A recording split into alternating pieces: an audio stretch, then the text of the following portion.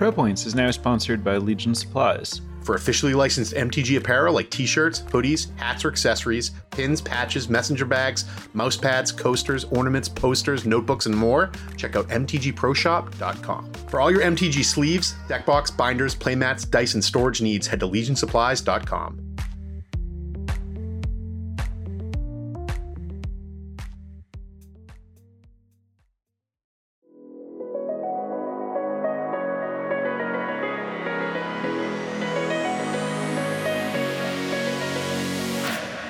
Hello, everybody. Welcome to the Pro Points Podcast. I'm Mike Seegers. I'm here with Sam Black. And this week we have a special guest. The same special guest as last time, Andrew Cuneo. How's it going, Andrew? Good. Thanks for having me back. Of course, anytime. I know if you've been following Sam a lot, he's been doing a lot of limited content. So we're actually going to go a little deeper in limited content this week. We're going to talk about Theros Beyond Death. Mostly booster draft, I guess, but limited in general, and the specifically the rares. We had a list of rares that we thought were interesting to talk about, and Sam has that list. So let's jump right into it. Sam, let's give us one of the cards on the list. Well, to start us off with a little bit of structure, I know that you felt that it was worth talking about all of the gods in limited. Yes, since they're whatever. I don't need to justify myself to you. We're going to talk about the gods. All right. So kicking things off, I guess, with let's do Helios real quick. Heliod? Heliod. Yeah. Sorry. Okay. Someone picked me the other day. All right. Yeah. So Heliod the Sun-Crowned is 2 and a white for a legendary enchantment creature god. It is a 5/5 indestructible. But if your devotion is to white is less than 5, it isn't a creature. Whenever you gain life, you can put a 1/1 counter on target creature or enchantment you control. And it has 1 and a white. Another target creature gains lifelink until end of turn. You're probably familiar with this card. So Heliod is maybe the best god and one of the, I think, upper tier rare mythics in the set, just because the combination of its static and activated abilities are so strong. It both allows you to win races and grow your creatures. It's also a good aggressive body that you can realistically turn on in a white aggro deck. Do either of you have any nuance to add to this take? So I've only had one experience with Heliod in my deck, and I tried to play it basically in a deck that was splashing white. It was very unreliable to turn on to see if it was good. It wasn't quite good enough in that deck. That deck was kind of like a blue-white deck. It didn't have very many big creatures. I would think that it might be better in a deck like a green-white deck that has big creatures where the lifelink you gain is actually relevant. And I don't know. I do believe that if you open this, you should take it and try to slant towards a more white leaning deck just because of how powerful it is. But it's not the kind of card you should be splashing just for its static effect and stuff like that. I don't know if Andrew's had any more experiences with the card. Honestly, my only experiences with it have been rare drafting it on Magic Online to sell people who wanted to play it Pioneer. Okay. Yeah, I think basically everything you said, Sam, is true. I think it. I would note that. So I played against it once when my opponent had multiple Sentinel's Eyes as a frustratingly sticky source of devotion. Mm-hmm. So they were able to turn it on in a deck that had a lot of green creatures by just making sure that their Sentinel's Eyes were always in play. So not a big deal, but a small synergy to look for there. It's nice with the fact that Dreadful Apathy, you can just leave it in play. You have a removal spell that adds devotion, and also just Heliod's Pilgrim to find that. That's, if you have the Heliod, you have a Heliod's Pilgrim, you're basically guaranteed 3 pips right off the start. So it's in ways easier to turn on the others. There's also stuff like Nyxborn Courser. I believe that's the name of it, the 2/4. And the 3/3 flyer. The Chimera, yeah, Daybreak Chimera, I believe it's called. There's a good amount of like double white playable cards at common. So yeah. Relatively easy to turn on. Very, very powerful card. Moving on to Thassa, Deep Dwelling. This is 3 and a blue for a legendary enchantment creature god. 6/5 indestructible. As long as your devotion is less than 5, it's not a creature. And at the beginning of your end step, you can flicker one of your creatures. And it has 4 mana, tap another target creature.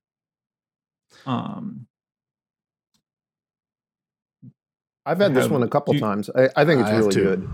I agree with Andrew. In fact, I was watching you stream at some point, Andrew, and I only for about 5 minutes, and all I heard you talk about was how good Thassa was in that 5 minutes. Which later I opened it, and I had a black-green deck with a couple of ways to a couple of cards to abuse with it. And I was like, all right, I'm going to try it. I had like the 2/3 that mills you for 2 and you can take a permanent. I had one of the Catoblepas poles. Yeah. Bleepus. And I had a couple of constellation cards. So I took it, then immediately got past Artemis. Is that the name of it? The 3/2. And I just ended up with a gross deck that almost every creature I had would do something when I blinked it. So I splashed Thassa in this case, and it was actively great. Just because of that, I don't think that's necessarily going to happen. But one of the good things about Thassa 2 is all of the enchantment-based removal in this set. Itchy Morphos is what I call it. Ichthyomorphosis. Okay. So Itchy-morphous, basically. Dreadful apathy. All that kind of stuff. You can just make that stuff follow. Oh, and I guess it doesn't work against One with the Stars, though. But yeah, you can just flicker your creatures, turn them back on. And the tap a creature ability in the late game is pretty powerful. So I've had great experiences with this, even just splashing it. So I imagine when you're a heavy blue Actually deck, blue. Yeah, it's got to be quite good. Is there any like commons or uncommons you're thinking of, Andrew, that like is the flicker ability what you're interested in, or just the? Well, the whole package is good, but if you're drafting, you do have to go out of your way, I think, to find things that are going to take advantage of the flicker ability. And I don't think there's very much in blue that actually does that. Yeah, so, that was one of the things I was struggling with at first. Elite Instructor was like the best thing I could see, the looter. Which is uncommon, exactly there's the guy that makes a reflection, which is one of the best things you can do with it. Yes, that is one of the best things, which I did have once. I had that combination once in one of my Thassa decks. I've had Thassa 3 times in like. So what colors are you looking to go when you have Thassa to maximally take advantage of it? I think black has the best or the most comes into play. Well, the whatever it is like one of the best things to do with it. There's also Gray Merchant in common. I've lost that. So you can also deck yourself pretty well with the 3/3 that mills you for 3. Yeah, if that's something you're interested in, if you have the Oracle.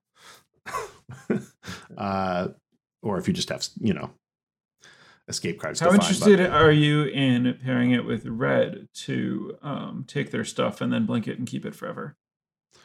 Didn't know that was a thing.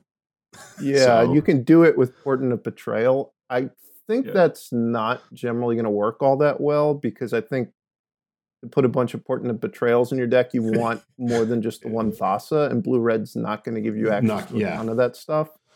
Well, there's the 4/5 right. There's the 4/5 that lets you sack it, and then there's the 3 mana removal spell that if you have 7 mana, you can kill 2 of their things.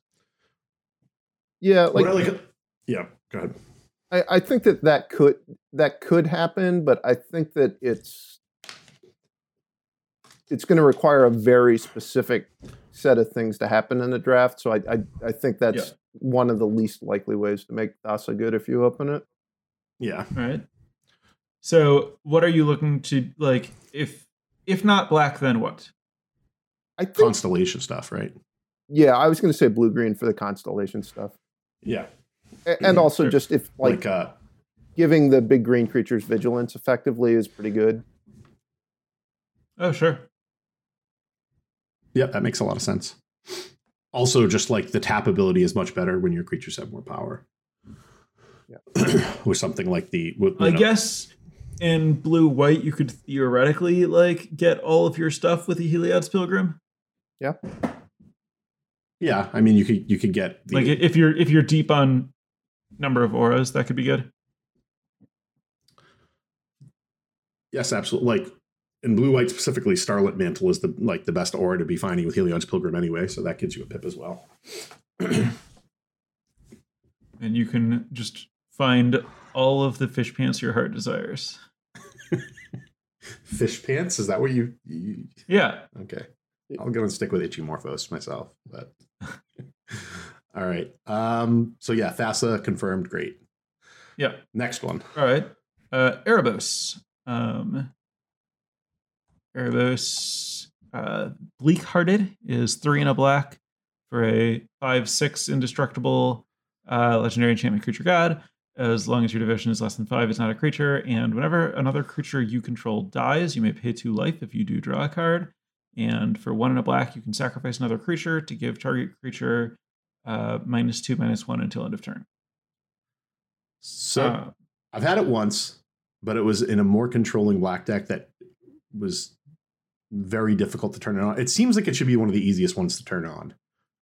There's a lot of double black cards essentially between the Cataplepis and stuff like there's a lot of uncommons. Timoret, Grey Merchant. There's also the 4/3 enchantment creature if you're really looking. Oh yes, the Nyxborn Minotaur. Yep, that's an easy source of pips. But I think the way it plays out is it's not necessarily that easy to turn on. The black creatures basically just don't have a lot of toughness.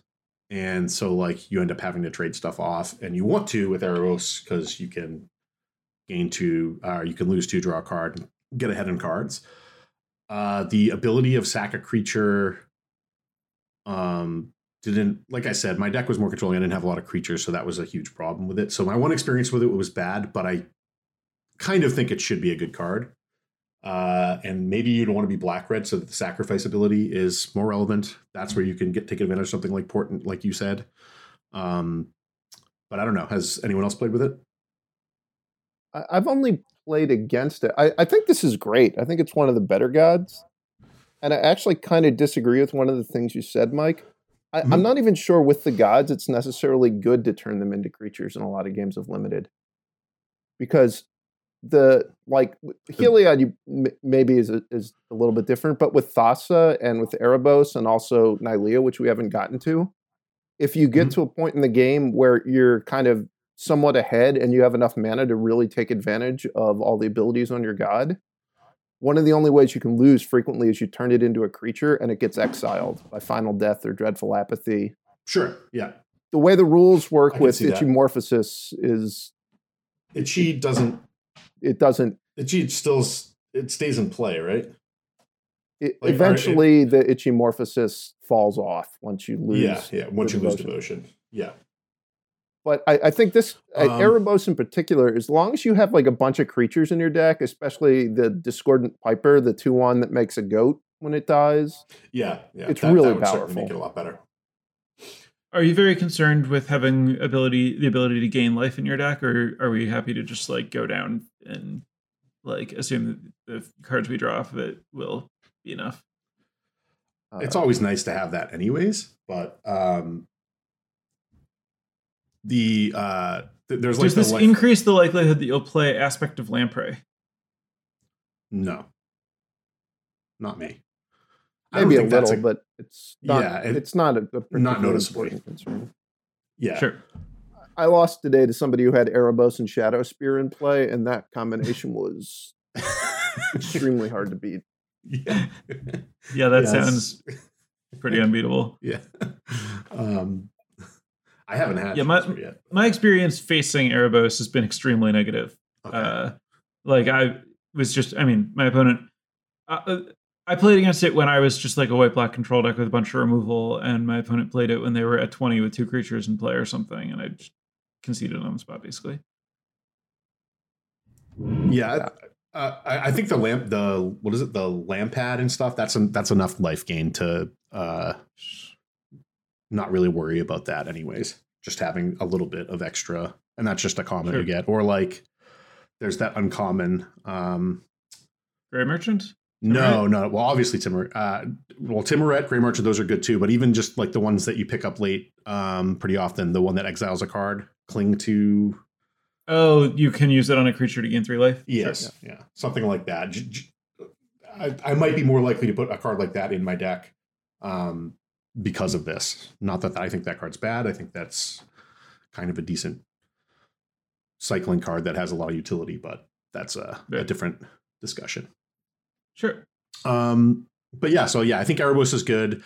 I started a draft with it, and like I said, I couldn't get. It's probably what ended up happening was I was just getting cut, and early on in when I'm drafting a format and trying to learn it, and I open a rare that I want to explore, I am going to just lock in on it and kind of force myself to play with it, so I learn more about that card. My win rate won't be as high, but I'm going to try to learn, if a card is good, when it's good, and stuff like that. And like with mythic rares, you just don't get that much experience with them. So this is one of those cases where like I played with it, it wasn't that good, but it certainly feels like it should be very good. Sure. How do we feel about splashing Erebos? I don't think I like it. You'd have to really, really be able to take advantage of the gain, the draw card thing, and really want the -2, -1 ability. So like, I don't think it's something I would necessarily start. So you disagree with Andrew? You think that like being able to turn Erebos on is fairly important? No, it's not that I think necessarily turning it on. It's more that I don't want to splash something like this in without like the consistent mana, because the effect is good early, right? Like obviously in a really long game, but like this is a do nothing permanent when you cast it. You have to untap with it and kind of do something, or you have to be getting into combat a lot to trade your creatures to gain advantage of drawing the extra cards. It's something that you kind of want to play early, I think. Sure. What do you think, Andrew? I mostly agree with what Mike said. I will say that in general and limited, I really hate splashing. This format, I've been trying to push myself to splash a little bit more, because I think sometimes if you wind up with just a straight 2-color deck and your cards are all commons and uncommons, your deck is frequently not powerful enough. Yep. So I would be more open to splashing in this format in particular. So I'd consider splashing this card. I think the big issue with it is it's a card that a lot of the times the turn you play it, you're going to want access to black mana to sack a creature. So while it's not technically so you like to play black, it for 6 mana and activate it immediately, you're saying? Yeah. Like not being able to cast it and activate it in one turn when you have 6 mana would be a pretty big drawback for the card. Yeah. All right. So moving on to Perforos Bronze Blooded. This is 4 and a red for a 7/6 indestructible. As long as your devotion to red is less than 5, it isn't a creature. Other creatures you control have haste, and for 3 mana, you can put a red creature card or an artifact creature card from your hand onto the battlefield and sacrifice it at the beginning of the next end step. Yeah, so this, to me, I think is the worst god. I think you would specifically be wanting to put this in your deck for the devotion. Like, if you can turn it on, it's going to be a card you want to play, but it's certainly not a card I'm going to first pick over a good common or anything like that, and or uncommon. And like the static ability isn't that good. Like a card that costs 5 mana that gives you the rest of your creature's haste is not that good. The ability to put a creature into play can be good because you can kind of ambush people in combat, but that's not really what I want to do with my red decks. I kind of just want to be, beating down or whatever. So this card just doesn't look very good to me, but I've never played with or against it, so I could be completely off. Oh, I've had the pleasure of playing against it a few times. Okay. And you mean literally a pleasure. Oh yeah, I think it did like 2 damage to me or something over the course of the game by giving a creature that wanted to attack haste. Yeah. I think it's just going to be a do nothing too often, unless you're some very unique mono red deck that can turn it on a lot. Yeah. Yeah.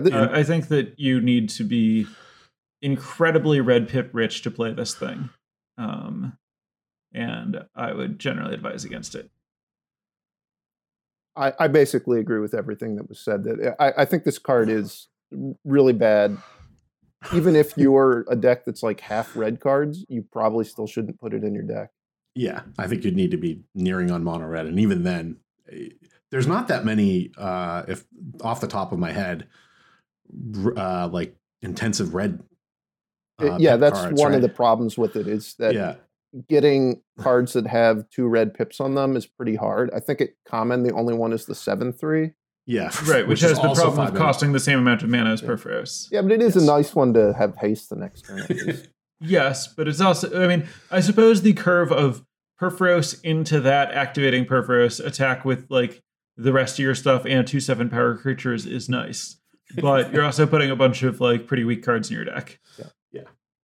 The one really fun interaction with this card is you can use it to be able to block with a Flummoxed Cyclops, because the way that guy works, it's a trigger. So after they attack, the time for the trigger to go on the stack is passed. So you can flash in or sneak attack in the Flummoxed Cyclops, and then it could just block like a normal reach guy. You can Yeah, put the that's familiar pretty into play, the Thaumaturge familiar. Have you done that yet, Andrew? Wait, is that just the 1/3 scry guy? Yeah, that also costs 3 mana. No, I haven't. Just want to get your ETB value or something. All right. Moving on to Nylea Keen-Eyed.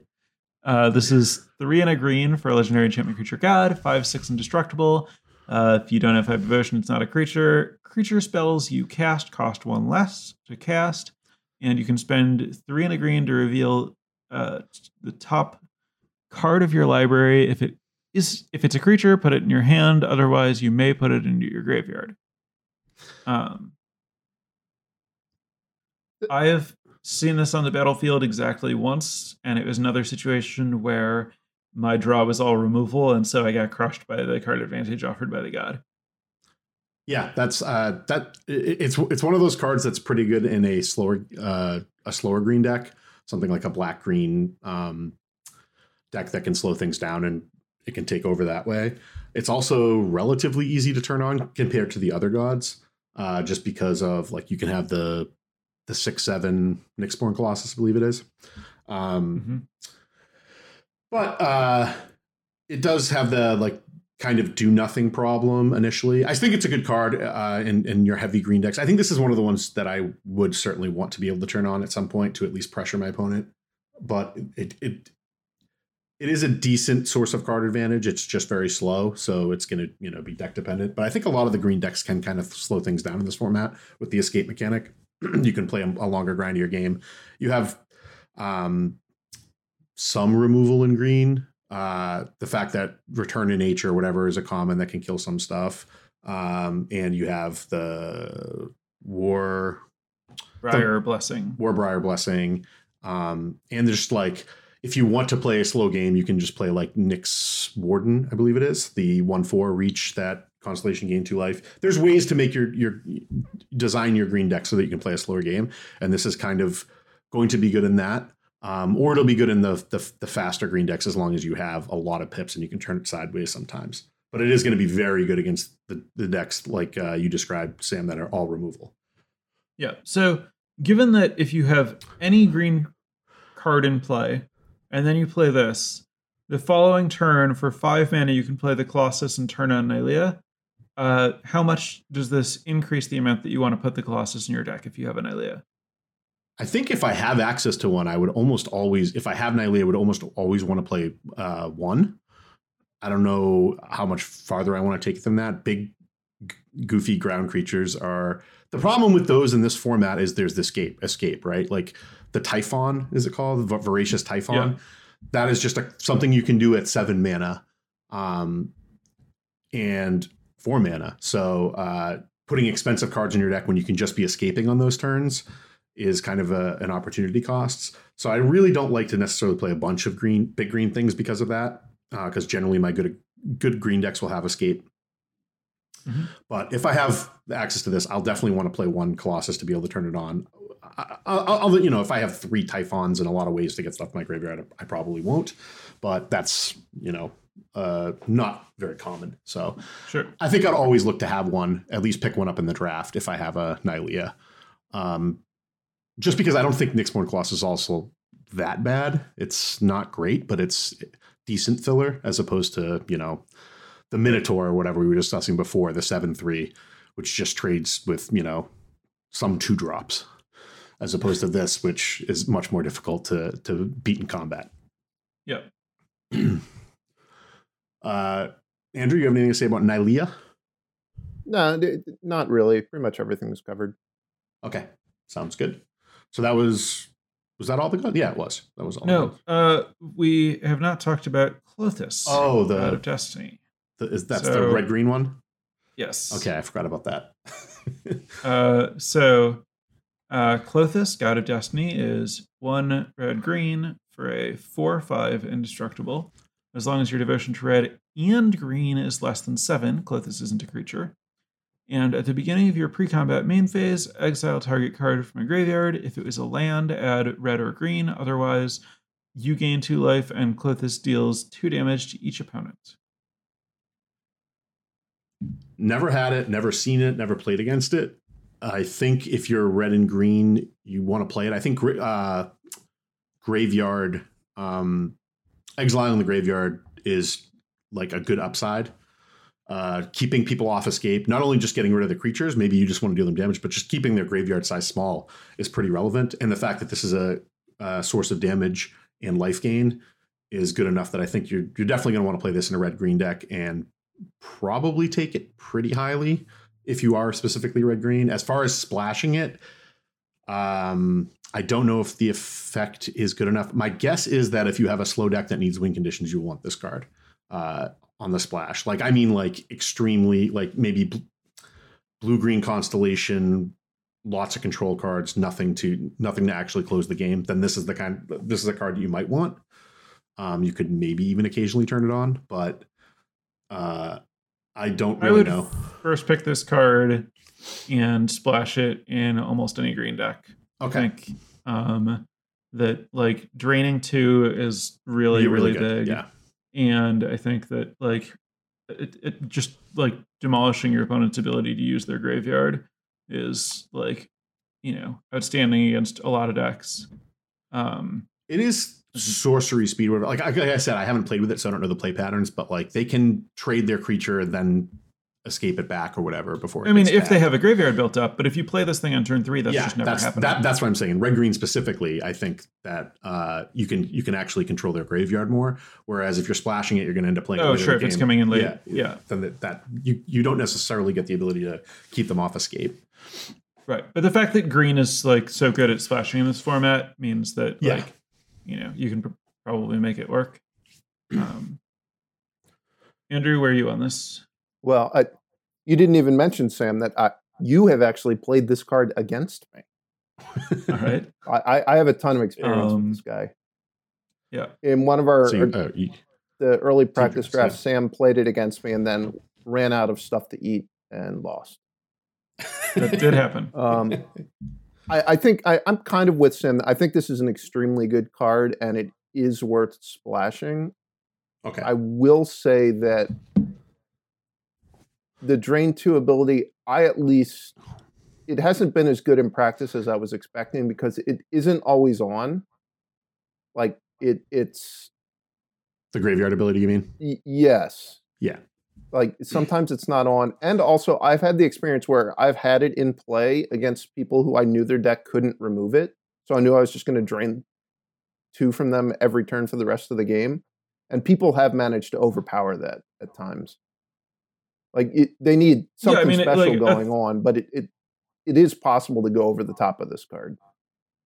So yeah, it's certainly like a very good card. Like I'm not expecting. I don't think it's like a top tier of the rares kind of card. Sure.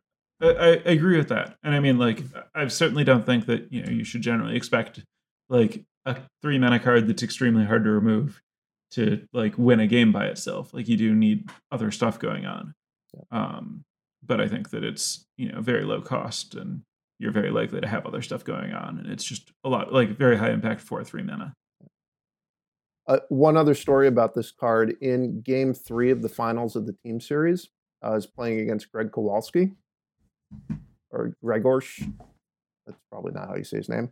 No, that is how he prefers to be called. So he prefers people call him Greg than completely butcher trying to say his name. So, and Kowalski is his last name. Anyway, I mulliganed. I wound up just having to discard to hand size, and he had Klothys, and it was extremely good against someone who's just had to discard spells to hand size because they couldn't cast anything. He beat me very soundly.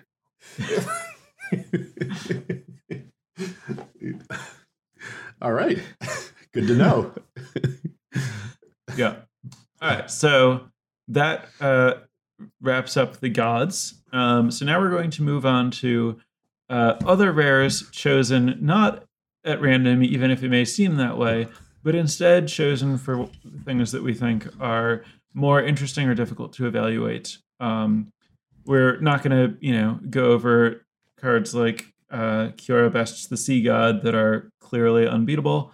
We're instead going to focus on rares where we believe that some people have differences of opinion about how good they are, or might not be sure when or if they should use them and stuff like that. So we're going to kick off with one of the cards that I've seen the greatest variation in opinion about, Allure of the Unknown. This is 3 black-red sorcery. Reveal the top 6 cards of your library. An opponent exiles a non-land card from among them. Then you put the rest into your hand. That opponent may cast the exiled card without paying its mana cost. I think this card's terrible. Yeah. I don't think you should. I would never put it in my deck to start. That was been my problem. Is I've tried to tempt myself into putting it in my deck, and then I always just realize I have too many good cards in my deck to let my opponent cast one for free. Great. We disagree wildly. I think this card's awesome. Okay. Yeah. No, it's one of those cards. It is netting you 3 cards, right? In total.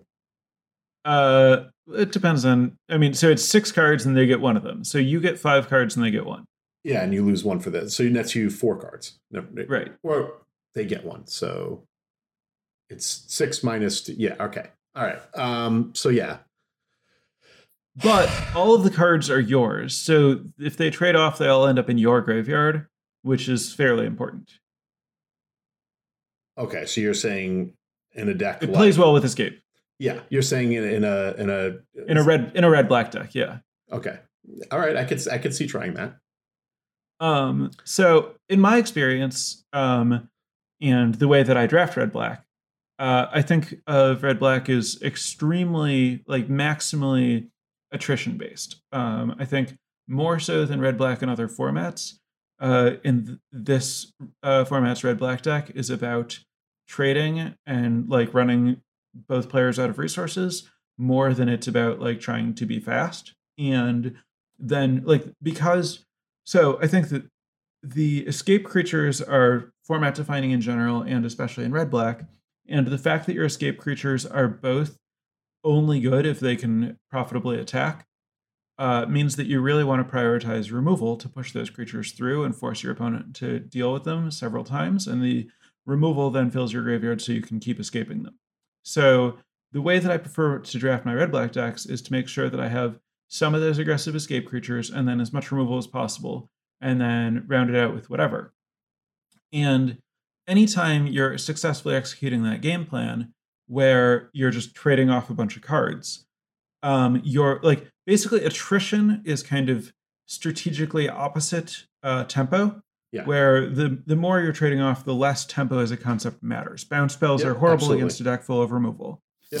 And so the more you're invalidating the fact that your opponent gets this mana advantage from being able to cast one of your spells for free, the more you're removing the first drawback here.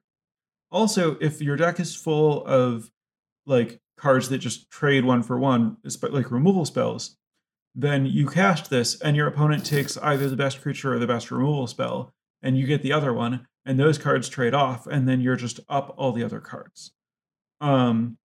Also, a lot of times, the best cards in my deck in red-black are just escape creatures, and giving one to my opponent doesn't really matter because like casting the front side of it is just not impressive. And so like I've had, I was in a team draft where someone was building their red-black deck, and they were like, well, I'm kind of afraid of casting this because my opponent will get my best card. And it's like, well, your best card is Kroxa. Like that your opponent just can't even take it. I mean, they can take it and not cast it if they just want to exile it so they don't have to deal with it. But otherwise, hitting it off this thing is always going to be awesome because you're going to have like a full graveyard and you're just going to win the game. So yeah, I really love everything that this card is doing because of the nature of red-black in this format specifically. Yeah, a lot of that makes sense. I think if you have... It is very good if what they're going to do is take a removal spell or an escape creature with this.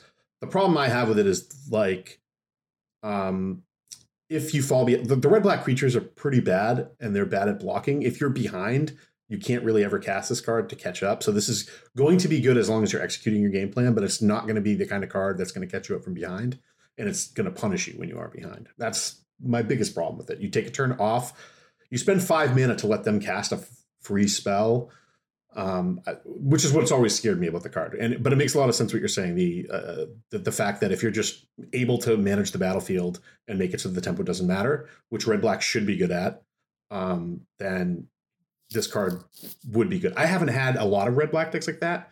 I posted a deck on Twitter the other day, which was just like red-black sacrifice, like kind of how people envision drafting red-black sacrifice, which almost never comes together because like Portent of Betrayal is an awful card if you don't have a sack outlet and you don't have a lot of pot. Like there's just so many game states where Portent of Betrayal is a terrible card, but if you just have 10 sacrifice outlets or whatever, it gets a lot better. It's still expensive, but it gets a lot better.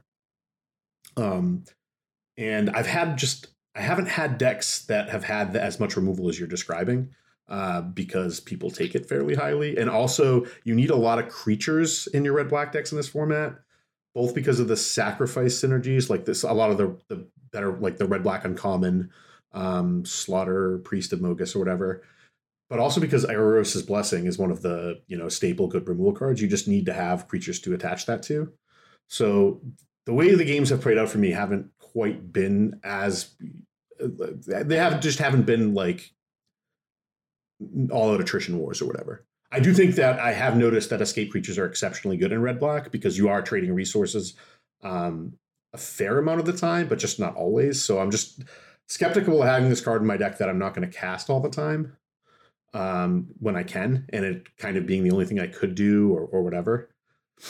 I don't know if that makes sense, but that is kind of, I haven't had it once with red-black. I got it like last pick because I didn't take it the first time around, took some good removal spell or whatever. And I was like, should I put this in my deck? And I really wanted to, and then was just afraid to. And maybe I should. Well, that is like one of my own personal problems that I need to stop, like just trusting myself and being like, I think this card's bad, I'm not going to play with it. I should try to learn more about cards that I think are bad. But yeah, I'm certainly going to try it now that you recommend it. Andrew, have I moved you at all on this, or not really. I mean, I have put it in my deck to try it, and I've drawn it and realized that I just couldn't cast it because I was too far behind and it would just kill me. Yeah. There's another scenario where you draw it and you don't want to cast it, which is when you're a little bit ahead, because it has a very volatile effect on the game. In that, Sure. I mean, I guess like I haven't had. I mean, like, are there commons or like what common or uncommon are you afraid of giving your opponent? Like, is this just they might get a random 5/4 or whatever, and I'll get 5 lands? Like, yeah, like it in this. Say the top of your deck is 4 lands, 2 spells. This card can wind up going pretty badly for you. I mean, honestly, if the top of your deck was 4 lands, 2 spells, maybe you were going to lose the game if it lasted 6 turns anyway. Mm-hmm. But you can get splits where it just even though you're getting most of the cards, it still favors your opponent. I also don't like the assumption that the quality of the cards in your deck is all going to be kind of flat, because I think this is just a terrible format to have your deck turn out like that. Yeah. So, like, I get that happens sometimes in red-black, but I would not... Well, I'm saying more that in red-black specifically, I don't think that the good cards... Like, I think the best cards are, like, the escape cards. I think that, you can have a deck that has... They're the best cards in your deck, but not necessarily for your opponent to cast off this thing or whatever. Right. Those are the best cards at common and uncommon, but I'm certainly hoping to have a good rare in my deck. And, like, you're right that if it's Cruxa works well with this card, but, like, if you have a Nightmare Shepherd in your deck, I would be kind of afraid to ever cast Allure of the Unknown if the game was at all close. Sure. And, like, I'm hoping to have cards like that. So my point is, like, obviously everyone's hoping to have cards like that. My point is more, I'm not going to pick this card highly at all, through the first 2 packs of the draft, because I'm hoping that it's a card that I just don't want in my deck. Okay. And I would tend, like, the scenario you're describing, I could see where the card would work, but I would probably prefer to just have it in my sideboard and only board it in when I know that my attrition deck is going to get paired against another deck where it's actually going to come down to attrition. Like, a lot of times, the red-black deck, you can't even create that scenario because your opponent is just doing something that overpowers it. So I think the card's too narrow to really pick highly, and I'd prefer to never have it in my deck to start. Okay. I don't think that you need to pick it highly, because I do think that you can usually get it late. Like, I think that I would often just try to wheel this if I am red-black, because maybe no one else is red-black, or maybe the other red-black player at the table doesn't value the card. But I definitely think that it's fairly easy to have a red-black deck that you should definitely main deck it, especially if your best cards happen to end up being escape cards. It's certainly worth considering as a sideboard card. I do agree with that. Like, and the red-black mirrors are that is where the games play out as you've described, like what you described, Sam. They seem very attrition-y to me, and that's when the escape cards end up being like all-stars. Like Underworld Champion or whatever it is incredibly good in the red-black mirrors, because the matchup's just small creatures trading or removal killing small creatures, and whatever's left over ends up winning. And this is the kind of card that maybe I'd want in that kind of matchup. You mean Charger? Charger, sure. Did I say? I said Champion. Okay. Yeah. Still learning the name. It's just taking me a while to figure out what card. But one other thing about this card in the deck where you just have a lot of escape creatures. Frequently, if my deck is filled with a bunch of escape creatures, I don't feel like I'm hurting for things to do with my mana once we get to, the later turns of the game. And this is a card that it's basically you're going to invest a whole turn 5 or whatever, for getting more stuff to do with your mana on another subsequent turn. Like, it's kind of overkill to have this in your deck if you actually have a bunch of escape things and you're enabling the escaping. Yeah. Sure.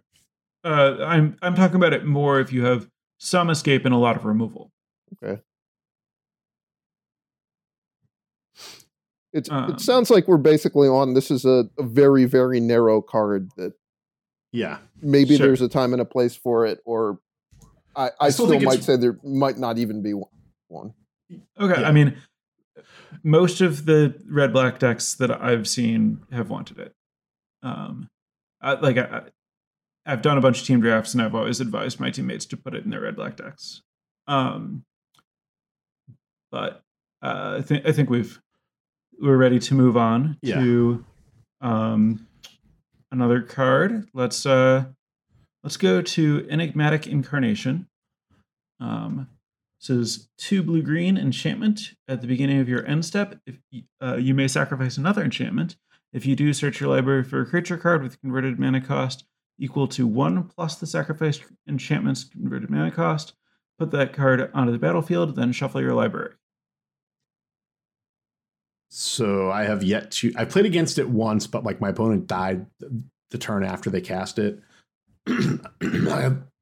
Sorry, I had some aggressive deck, and they were just basically dead on board regardless of what they did the turn they cast it. So I haven't gotten to fully experience any games with this card in play for a long period of time. It seems like it's a kind of card that can definitely have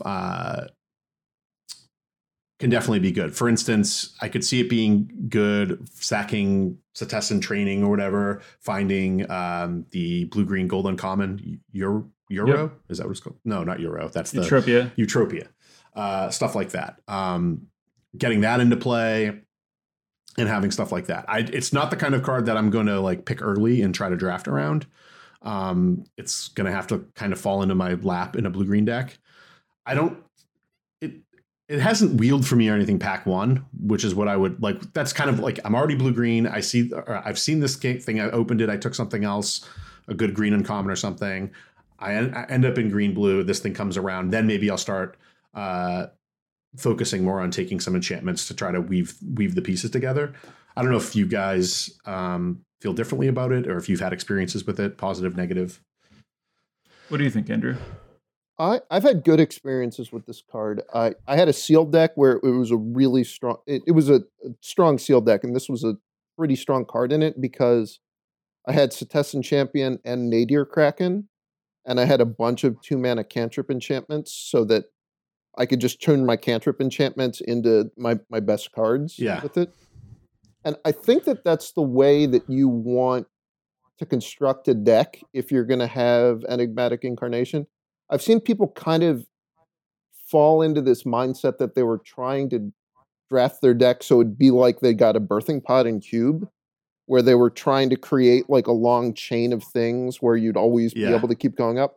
And I think that that's just too hard to get to work. You want to, if you have this card, you want to focus on, I've got Omen of the Sea, I've got Setessan Training, maybe Omen of the Hunt, and I've got, good stuff at 3 mana and 4 mana. Yeah. Maybe if that makes a lot of sense. Specifically have like a really good 5 mana card, you'd be more likely to put a 4 mana enchantment creature in your deck to allow you to go find the 5 mana card.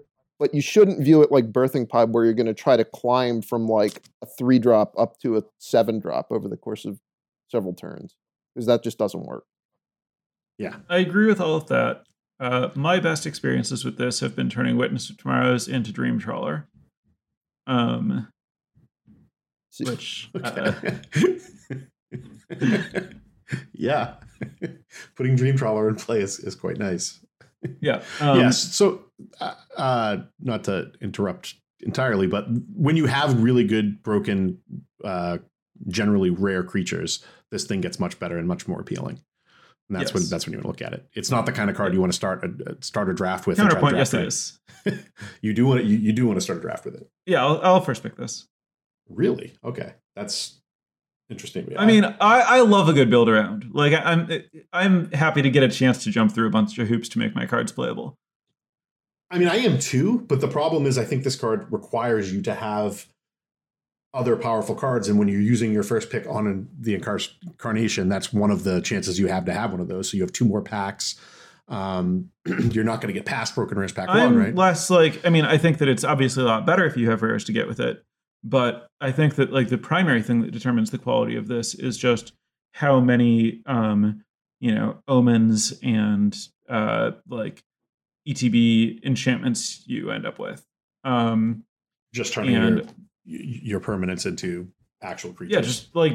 Just getting, if every turn this is turning a card that, wasn't doing anything for you into a 3 or 4 mana creature. Like I don't need to get very many 3 or 4 mana creatures with my 4 mana card. And like, it's not, you have to take a turn off or anything. Like you play this, like if you play a font into this thing, you immediately turn not a font. If you play an omen of like a green omen, Omen of the Hunt, if you play Omen of the Hunt and then this, and you sack your Omen of the Hunt and get a 4-drop, like it's the same thing as if you played a 4-drop. Well, not because you took a turn off to play the. Right. I'm saying from the point where you've played the Omen. Yes. I agree that with that one in particular you're taking a turn off. But I mean, if on turn 2 you played Omen of the Sea or whatever creature, and turn 3 you played Warbriar Blessing, and then you played this. Now you're only turning your Warbearer Blessing into a 3-drop, but you also have this around to continue generating value. I think that like as long as you have a good number of like, do nothing enchantments, the floor on this is pretty low and the ceiling is extremely high. And I think that like given that every single color has like, enchantments that like every color has an omen, and then also they have something else. And that's before we even get into the ability to upgrade enchantment creatures and just like better creatures. So yeah, I've been getting this thing passed on Magic Online like 4th pick or whatever, and I've been like, oh wow, I want to move into this, or like I'm sad that I already have 2 colors that aren't this or whatever. I think it's quite good. Andrew, you mentioned having it sealed. How aggressively are you open to drafting this? I'm not gonna. I'd be very unhappy to first pick it. I kind of think you're if you're doing that, you're doing it because you think it's fun more so than you're trying to do whatever you can to win the most. But I do think it's a powerful card. I will acknowledge that I am not capable of ignoring fun in my drafting. Yeah. It is both a fun card and it is a good card, and I think you're completely right that you want to focus on getting the value of turning your cantrip enchantments into 3 and 4 drops. So you definitely want to make sure you have a lot of 3 and 4 mana creatures in your deck if that's the way your enchantments line up, because you want to be able to trigger this thing 3 or 4 turns in a row. Right. You don't want to run out of 3 drops to get and just be stuck with a bunch of cantrip enchantments you were planning on converting through it. Yeah. I agree with that. I think that you don't have to go very far. Like, I do think that you need to draft with it in mind, like the whole draft, but I don't think that you have to like go very far out of your way. Like, I don't think you have to draft a deck that's going to be really bad if you don't draw it or something. And I think that like, if you, modify all of your picks slightly to be aware of this, that you will, give up not a lot and get a great card out of it. Yeah, I think if you take any kind of normal blue-green constellation deck and just add it to the deck after the draft, it's going to work well and be a good card in the deck. Right. All right. So far we're hitting pretty well on having some differences of opinion. Yeah. So let's move on now to Haktos the Unscarred. This is red, white for a legendary creature human warrior. It is a 6/1 that attacks each combat if able. And as it enters the battlefield, choose 2, 3, or 4 at random, and it has protection from each converted mana cost other than the chosen number, including all numbers that cannot be chosen. Can I just say I hate the phrase choose at random? That's fair. Yeah, I hate that. It's just confusing. Like, they couldn't have come up with a more confusing way to word that if they tried. Sure. So given that we understand what it does despite their best efforts, how do we feel about the card? I haven't played against it much. It's a very hard card to cast. You have to be specifically red-white. I opened it once and forced it, and my red-white deck was just unbelievably bad. I think I drew this once, and it was like one of the games that I actually won. My deck was so bad I just couldn't really like play a game of Magic. So I never like had the opportunity to have a back and forth and like put this into play because my games are all over very quickly. It looked pretty powerful to me. The one thing about limited is that your curve of creatures is pretty important, and this kind of forces that issue where hopefully you'll have some removal to be able to take out like 2-drop creatures if you randomly choose to or whatever, and you can push this thing through everything else, and it can close the game out for you. But it doesn't seem as hard to interact with as I thought it would when I first saw it. But like I said, I only played with it in one game, and that's so like everything I'm saying is about that one game where I drew it. But Yeah, I've only seen this in play exactly once, and my opponent had it, and I forgot that it had to attack every turn. So I was like trying to race it rather than like leaving my creature that could trade with it back to block and trade and get on with my life. Yeah. So my actual in-game experience with it is not super relevant. I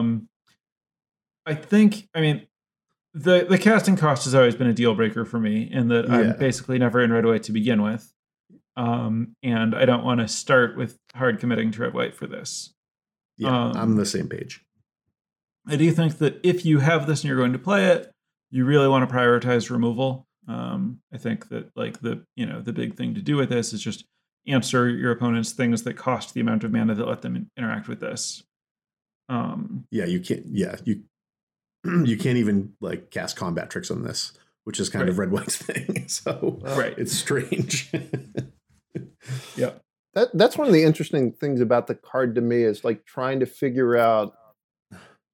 I think if I have this in my deck, I'm more willing to play with Indomitable Will. Just to hope to spike 2 as the number, and then if they block with the 2-drop, you get to Indomitable Will and blow them out. Well, you don't really blow them out, but you probably, at that point, Haktos probably is good enough to beat all the 2s from then on out. Right, that's what I mean by blow them out. Like, you've answered their thing, kept your guy, and now you have a 7/3 that can only be stopped by 2s. Yeah. Aspect of the Manticore is kind of worse because it only works the first time, but maybe they run out of 3s. I've had this a couple of times, and it's worth it, I guess, if you're a red-white deck, but it's not, like, given how hard it is to cast, it's really nothing special. I think I'm certainly gonna first pick this if I'm already in red-white. I think it's powerful enough to do that. Wait, you would first pick it? If I'm red-white. Like, if you're pack 2, you're already be red-white. Okay. Yeah. I thought you were, like, after this conversation, your conclusion was that it's better than Enigmatic Incarnation, and I was confused. No, I mean, I would... Yeah, I was going to say I'd rather have this in my deck, but that's not true. I'd rather be a blue-green deck with an Enigmatic Incarceration than a red-white deck. I do not like red-white very much. But, I think this is powerful enough that if you're red-white, you should be taking it over basically everything. I'm not internalizing all the uncommons and commons right now. But would you take this over Banishing Light? Yes, but I don't know if I'm right. I think that's not right. In red white? Yeah. I think Banishing Light is just so good, and this card is like, it's an average between like a 2 and a 7 or something. It's also like, it's a weird question because if I'm already in red white, I've already drafted, I kind of understand what my table might be like. And this thing should be wheeling more than I see it, right? Like, I imagine at a Pro Tour, you will be able to wheel this card because no one else is red white. No one else will try to, cut it or splash it or whatever. It's double red, double white. It's the kind of card that, like, I open Banishing Light. I think there's going to be at a Pro Tour draft a 20% chance this thing wheels. I'm going to take Banishing Light. Whereas if I'm at, a random draft where people might just trying to have fun, they might just try to wedge this into their deck to try it. It's different. That's hard to imagine, but all right. I'm not even sure if you open this pack 2 and you're like solidly in red-white that it's better than the red-white uncommon creature. The hero of... Yeah, that might be... It's really good. Yeah, that card is good. Again, and this should be... It's just more committal. I should be seeing this card later than I am, and I've never seen this in a pack pick 3 or whatever. Oh, I've been in like paper drafts where there have been multiple of these things tabling. Yeah, I mean, are your paper drafts like a lot of very experienced limited players that? Yeah, it was like all people who are going to be playing in the PT. Yeah, that's what I would expect. I would expect to see this later than I am. Sure. But, anyways, all right. So, Banishing Light is a better card than this, Andrew says, in red white. I can certainly believe that. What I know right now, I would still just be taking this just to learn more. But all right. So the next rare that we're going to talk about, I don't want to spend a lot of time on, but it's Idyllic Tutor. This is 2 and a white sorcery, search your library for an enchantment card, reveal it, put it in your hand, shuffle your library. I don't expect any of us think there's any chance you should ever first pick this in pack 1. And I suspect that most often you shouldn't play this card. Like if your plan is to, add 3 to the casting cost of your enchantment-based removal spell, I don't think that's a good use of your mana. What is the worst enchantment you could have that would make you put this card in your deck? Worst. I mean, it would have to be some kind of build around or endgamer. Like, for instance, you guys are talking about the enigmatic incarnation type deck. If you have like a great deck with that, then I would want this because I want my deck to be more consistent. The worst one, like, I don't think like Nightmare, the Crowan War, Nightmare. I don't think I would want it for any of those kind of things. But I guess it's just Kiora, Best the Sea Gods or something. Like that's the only card? It's one of the only ones that I'm interested in, or Gods. What about Elspeth Conquers Death? That was one I was thinking about too, but I don't think so. It's just too expensive. Heliod Suncrowned? That one, yes, I think so. I think the Gods, if you have very dedicated, like if I have a mostly white deck, if I can turn them on and the God is going, the important reason that I want to turn on the God is so that you don't lose as much tempo. But if you're going to like cast this, put Heliod in play over the course of 2 turns and not get anything in exchange, like not actually have a board presence, that would be a problem. That's taking 2 turns off. Mm-hmm. So I would think I would want to be able to turn on the God before I got it. And I don't know, I can't think of any cheap enough enchantments that are like, this card costs 2 mana, but it's good enough to cost 5 type thing, other than removal. That's the other case. If you have Elspeth Conquers Death and you have a lot of good cheap removal, say you're a white-black deck that has Mire's Grasp and stuff in it, then this card gets a lot better because you can find your powerful card in the late game, but you can also just turn it into a 5-mana removal spell. So those kind of situations is where I want to play the tutor. Or, like I said, you have Kiora's Best Sea God. I'm going to put this in my deck even if I don't have much else, just because that card is going to win the game on its own. What about like a card like Mantle of the Wolf? No. I don't think that's quite good enough. Whereas Heliod's Pilgrim is different because that actually gives you a body to attach the mantle to. So no, I don't think so. Mike, what about the Crowan War? That's what I was thinking about. I don't think so because the Crowan War is best when you have creatures in play. It would depend more on my secondary targets for it. Or maybe you'd like board it in if the match is likely to go to a board stall, but you wouldn't want to like main deck it to find that. Yeah, that would make more. Again, it's like if I have a bunch of Dreadful Apathies or something, there's nothing. Or I guess there's a Roas's Blessing too. If you have some other stuff that it's not just. The thing about the Crowan War is it can be situationally bad. Right, of course. Yeah, so I would want something more. Maybe specifically Dreadful Apathy. Even a Roas's Blessing does require you to have a board presence. Andrew, have you had any Idyllic Tutor decks? I have not. So no. I was going to ask you guys: are you aware that Escape Velocity is an enchantment? Escape. Oh, the haste card.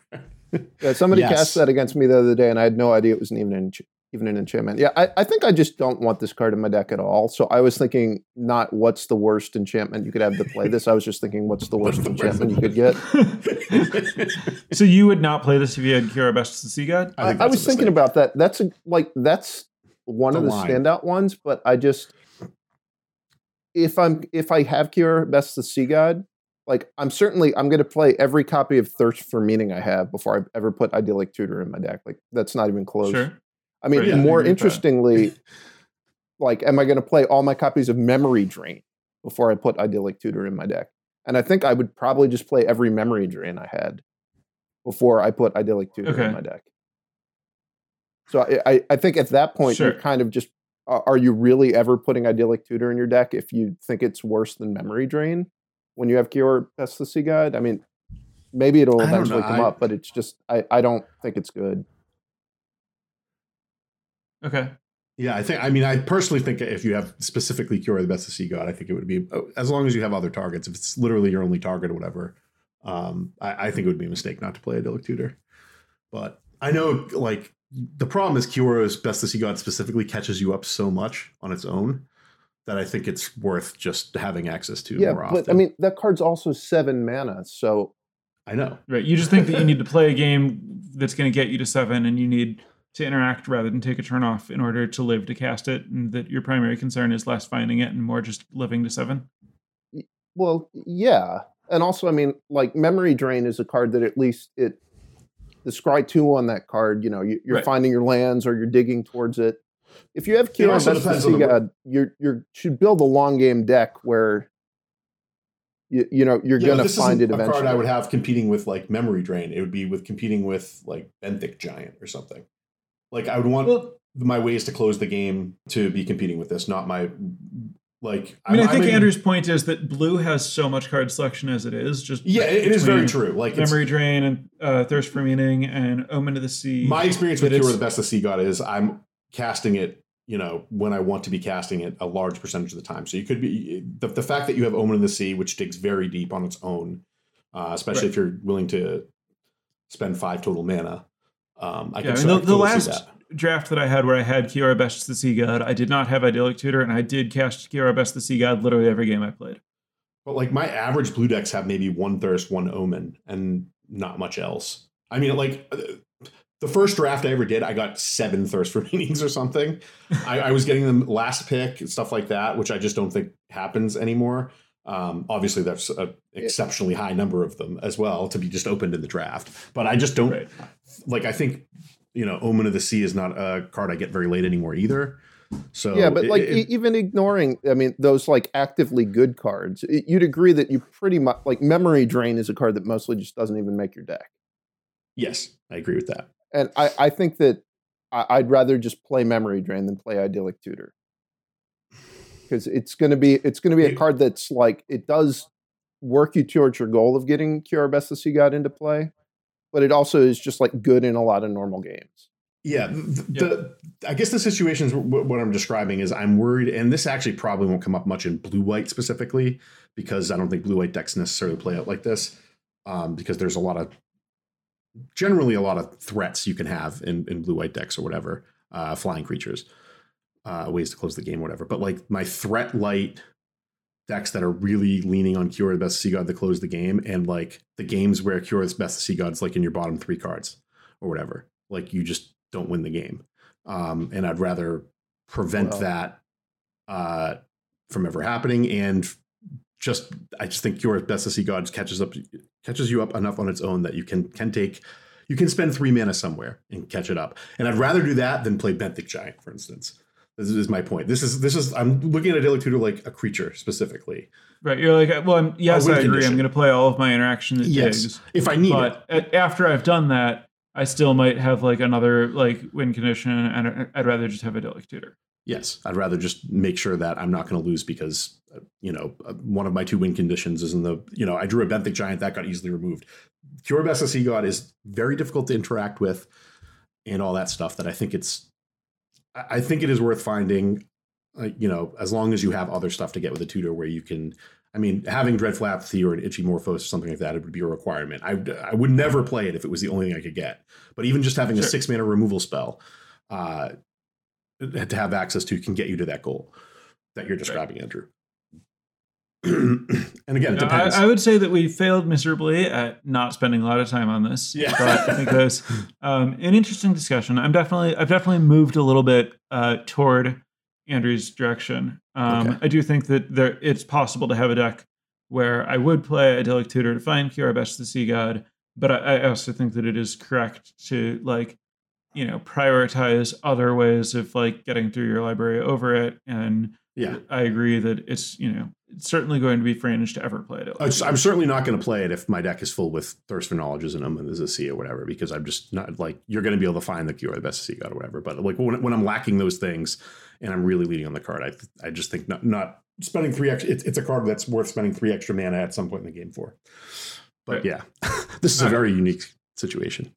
So next card I want to talk about is Labyrinth of Scophos. Yes. This is a card that I think is both slightly contentious and kind of interesting just to talk about how it plays. So this is a land that taps for a colorless, or you can spend 4 mana and tap it to remove target attacking or blocking creature from combat. So there's kind of a like general, limited philosophy here about how much you prioritize colorless utility lands. And then a separate question about among colorless utility lands, how good is this? So I don't know if either of you want to cover either part of that. But thoughts? I'll jump in. Go ahead. 2 of the things. Well, let me start with the colorless utility lands thing. I generally hate having colorless lands in my deck in limited. I think I'm with Andrew on that. Colored mana problems are like one of the easiest ways to lose a game of limited. So they have to be really good for me to play it. I do think this land is really good. So I think if you're a 2-color deck, you want to put it in your deck just 100% of the time. Maybe you don't want to. Maybe it's not like the absolute best card you can pick for your deck if you see it in pack 2. Like there may be some uncommons you would pick over it, maybe a really good common, but it is a really good card you're going to play all the time. I think if you're a more than a 2-color deck, or you're like a 2-color deck where you're really worried about your colored mana situation, you should still consider playing this and maybe just play it as an additional land, because it is an extremely powerful effect. That's kind of where I'm at, like with the colorless land thing. I with Andrew on this. I know there's a lot of people who have different opinions on this. I don't like playing colorless lands in my limited decks for exactly the reason that Andrew described, which is also, I think we talked about this in the last podcast, why I'm more willing to play Evolving Wilds and generic 2-color decks than I am than other people are.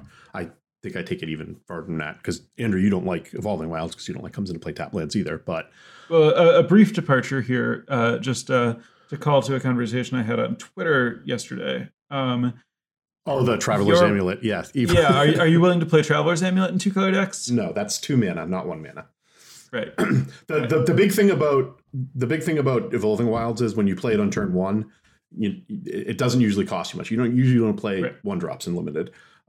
Traveler's Amulet, you play it on turn 1, it costs you the ability to cast another card on the curve at some point. Right. So yeah. Yeah, that's yep. All right. So next question with Labyrinth of Scophos. Do you prefer this as an aggressive card, defensive card? Doesn't matter. Does it give you any, like if you first pick this in a draft, does it inform anything about how you're drafting from there? Yeah, I always just take the 3/4 whenever I see it. No, I think it's good in both. I think it's better as an aggressive card. First off, the creature stays tapped, which is really good. It's not like Maze of Ith or wherever where the creature could still block if you're trying to race them. So they have to be willing to, if they're going to try to race you, they have to be willing to tap their creature and only get half the damage or whatever. Also, it works on blockers. I don't think any of the old ones used to. I thought this was like an identical reprint to the Mystifying Maze. Did Mystifying Maze do that as well? I know like Core Haven did. But I'm thinking of like the recent ones that were similar to this. I don't think any of them removed blockers. I think the one from Ixalan was just functionally Maze of Ith, or Maze of Ith minus some of the weird timing things. That was definitely just attackers, and it untapped them, I believe. Yeah. So yeah, this one gets to like you can attack, your 2/3/3s into a 4/4, get 3 damage and activate this. And if you're ahead on life total, this is something that you'd want to be doing. And obviously you'd have to have the extra mana. And almost more importantly, with this, you can attack your 4/4 into their 2/3/3s. Yes. And they can't double block because you get to remove one of them and kill the other. That has come up a lot for me where my opponents have double blocked, not realizing they were going to just lose. They were just chump blocking. Right. The other place where this is really punished blocking, in my experience, is if you're attacking with a trampling creatures, yeah. You just remove the blocker, and it's like they never blocked, and your creatures just become unblockable. Yes, it's good with the Nylea, the 5/3 that gives all your creatures trample. Yeah, Nylea's Forerunner. Nylea's Forerunner, yeah. It makes blocking, if you're behind and you're facing blocks with this thing in play, you're in a lot of trouble. I think exactly what Andrew said, going back a little bit. If the card, as far as colorless lands are concerned, if the card is good enough to warrant taking a spell slot in my deck, then I'm willing to play it. Maybe I play an 18th land or a 17th land in a deck that otherwise plays 16. And I think this is definitely does that. I think this is worth a spell slot in my deck for sure. And it's. I do think that as far as addressing my own question about whether this gives you any direction, I do think that while people who are, maybe defaulting to comparing this to Maze of Ith might think of it as a defensive card. Yeah. I think that I actively prefer to be aggressive if I have this card. And more than that, I want to actively prioritize having big and or trampling creatures, specifically to take advantage of the two different things that we were talking about in terms of using this on offense, in terms of preventing double blocks and enabling trample. I think that it's, enough. Basically, I think that committing 5 lands every turn to stopping your opponent from attacking you when you're behind isn't going to catch you up. Exactly. And you get a lot less value defensively out of Threat of Activation than you do offensively, where Threat of Activation is preventing double blocks without you ever needing to spend any mana. And then you can continue to play spells after combat with this. Yeah. So I think you actually get a lot more value out of this, out of a red-green deck, than most other places. So I do think it's not like I'm drafting as if I have a red-green gold card, but I am going to bias slightly in that direction if I start with this. Yeah. So another point I want to make about it for people who maybe don't play against it a lot or whatever is I've also come across a lot of people who are kind of lazily not attacking with their creature. Like they'll have a Vexing Gall on a board stall and they know I'm going to use this. So they just don't attack. And then I just do something with my mana in their end step. Just make sure that you're, making them commit the 5 mana, even if you're not going to get any damage in, which is a very common mistake. So I figured I'd point it out. Sure. Okay. I think that does it for that one, right? Yeah. Yeah. Moving on to another one that I know has been somewhat controversial in the community. I don't know about whether we will disagree, but Nessian Boar. This is 3 green for a 10/6 creature boar. All creatures block Nessian Boar, or all creatures able to block Nessian Boar do so. And whenever Nessian Boar becomes blocked by a creature, that creature's controller draws a card. I believe that templating on that first sentence is different from how previous cards with Lure. But anyway. Able to block Nessian Boar do so. Well, how is it different? Well, I think usually it involves the word must. Oh, okay. Yeah, no, it does. Okay. Here it's just stating it as a fact. Okay. I think there used to be issues with the previous wording where it would be confusing if something said can't block and something said must block.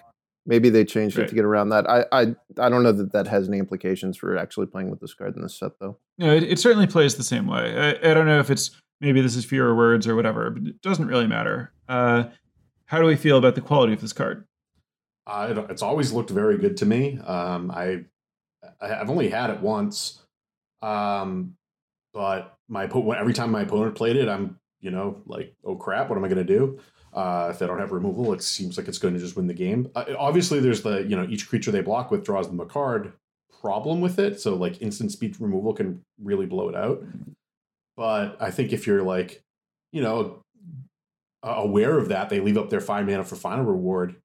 You just play another creature and pass the turn, don't attack with this thing, and you can eventually get it to a point where you have lethal in play.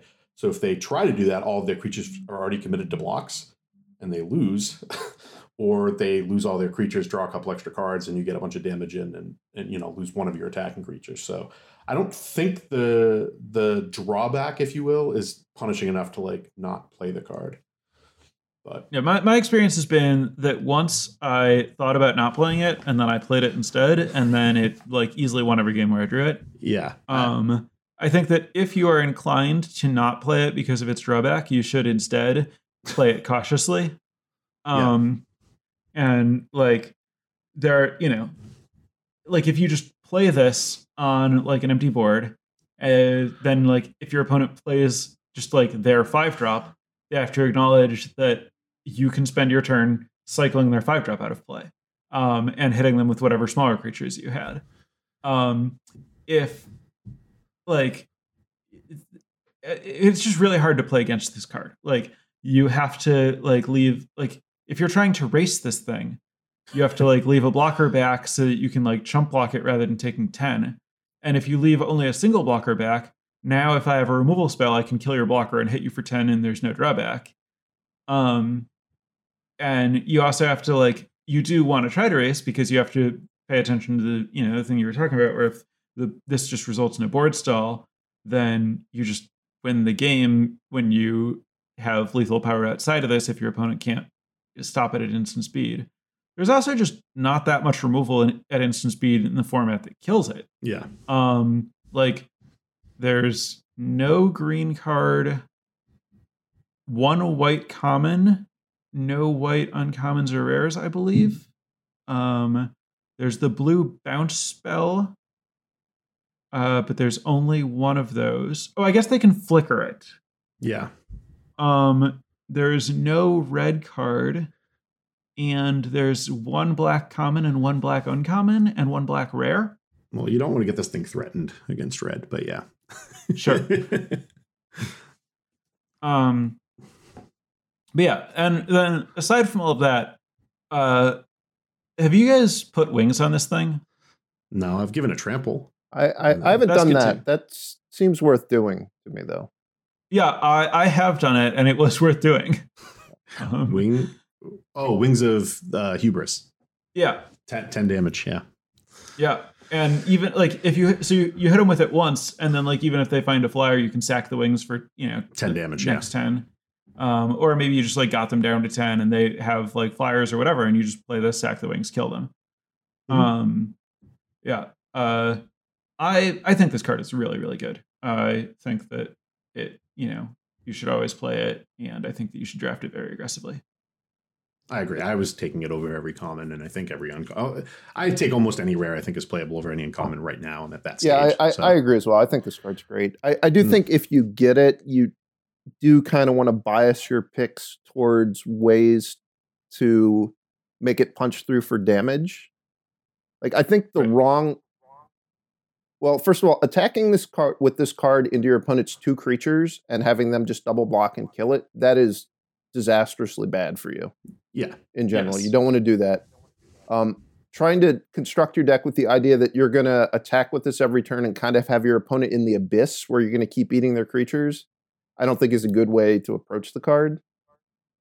I think you really... Right, I think it's fine if the game goes that way, as long as you're like abyssing reasonable creatures. But I do think that you want to be able to put like wings or Cetacean Training or something like that. Yeah, or Nylea Forerunner. I've had it a bunch of times in blue-green decks where I would play the Sea God's Scorn to just get rid of all their blockers, or I'd play Sleep of the Dead to just tap their blockers.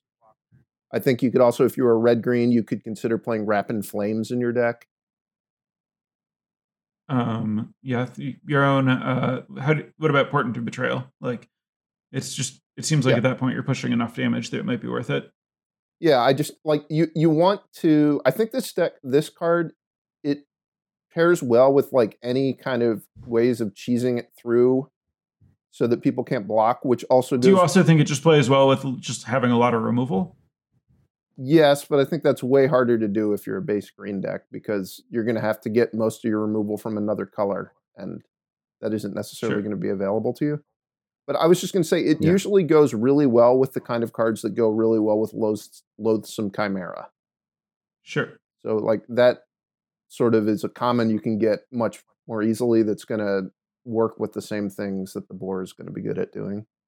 Mm-hmm. Also, I mean, obviously super, super good with Warbearer Blessing. Kill even the biggest of creatures. Oh, yeah. All right, so moving on. Let's talk Protean Thaumaturge. So this is a 1 and a blue for a 1/1 human wizard with Constellation. When an enchantment enters the battlefield under your control, you may have Protean Thaumaturge become a copy of another target creature, except it has this ability. Yeah, I don't think anyone thinks this card is bad or anything, but it's much better than it looks to me. At first, I was like, is this card good? It's a 1/1. It's pretty fragile. The fact that you can curve into another like 3-drop creature, turn it into that, and it keeps getting better as the game goes, it makes it much better than a clone, right? The clone, you kind of had to, a clone type card, you have to kind of wait for a board situation where you want to play it or whatever. This just constantly changing and can, adapt to whatever your needs are. So yeah, you can play it on turn 2, if you don't think it's going to die or whatever, but you can just sequence it in the same turn with an enchantment too. So like, on turn 4, you play this, you play an Omen of the Sea, you turn it into whatever the biggest creature is, and then as it survives, it keeps growing to whatever the best creature is. That ability to shapeshift or whatever makes this card so good.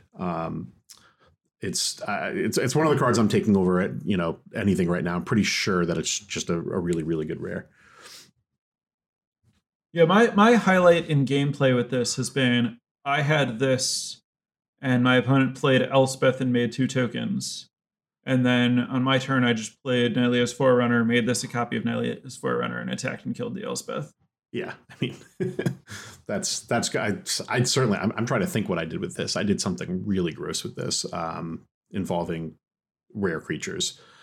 I can't remember. Just like my opponent played a Dream Trawler. And I was able to, they can make it so this can't turn into Dream Trawler, but it costs them a card every time. And I was just able to keep trying. Yeah. Sure. Outcard them eventually. And yeah.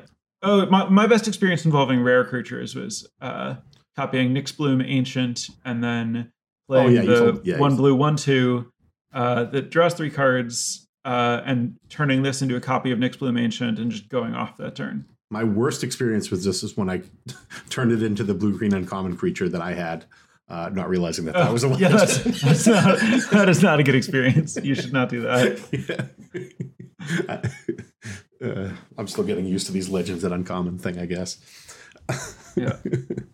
But yeah, Andrew, do you have anything to say about this? I've been less impressed with it than you guys, I guess. I mean, I don't think it's a bad card, but I'm not sure if, you really think you should pick it over Thirst for Meaning if you're blue? Yes, I think this card is light years better than Thirst for Meaning. It's just very easy to. It's 2 mana, and to kill it reliably, they're going to need one of the good 3 mana removal spells like Dreadful Apathy or something. But more likely than that, they're going to need just Final Rewarded or whatever. It's always the best creature on the battlefield. It's very easy to set that up. So well, I mean, I agree that it's easy to get Constellation, but it's not. That doesn't mean it always happens. Right. I mean, the two mana removal spells are going to kill this. Most of the time, you're going to your opponent's going to get a turn where they can kill it with the Red Omen or Mire's Grasp or even Mogus's Favor. Well, in my experiences in those games when they have mana open, they haven't spent mana, so you don't necessarily need to spend mana. And I'm just able to wait with this and play it like Anna Eidolon in the same turn when they're tapped out. Okay, so you just try not to run this out on turn 2. It really depends on the matchup, and sure. Yeah, in the dark, if I have something else to do, I'm going to do something else. But if I have an Ice Curve, if I have this into, say, I don't know, I'm thinking of the 3 mana. There's the 2/3 that makes things cheaper on their turn. I'm very likely. I was thinking of the Nyxborn guy that gives an enchantment +1/+1. Sure, so if you play that and curve it into another one, you just smash them with a 4/5 trampler on turn 3. Yeah, I was just saying another blue card, but yes, that would be a very nice card. If you have stuff like that, yes, you should do that. But I'm more looking at this as a double spell card for later in the game than Sure. a 2-drop that I'm going to try to scale up. But when I do, it does just scale like that. So Right. I don't know. My experiences have been very, very positive with this card. Way better than it looked to me at first. I thought it was just kind of what you said, Andrew. My initial reaction was I should probably just be taking Thirst over it because I haven't been super impressed with clone cards before. But the fact that this one just changes constantly and to your creatures or theirs is just very, very good. I do agree it's a really good version of a clone, and I'm kind of like you that clones generally are not that great in limited. Yeah. And this one, like, it is a good version of a clone, but it's capped at being the best thing that's in play, which some games that's not going to be anything special. And it also it is a 2-step thing. Like sometimes you're not going to be able to do the second step, no matter how you've constructed your deck. It's never going to be 100%. No, of course it's not 100%. You could just draw 7 islands in this or whatever, or play your 2 enchantments. Plays really well with Indomitable Will. Yeah, any of this stuff. Starlit Mantle. Then it's just at instant speed better than the best thing, which means that it'll generally profitably trade with whatever creature it fights with. Yeah, Starlit Mantle as well. Yeah. But also it's just like, it's a 2-mana card that turns into a 6-mana card, but also has the threat of turning into that, right? Like you can just have 2 mana up. They can't really attack into it if there's a 5/5 creature in play with their 4/4, because you could just have Omen of the Sea or whatever. So it gains you value. Cowards. Yeah. Many people are cowards. But yeah, I definitely think this card's very, very good.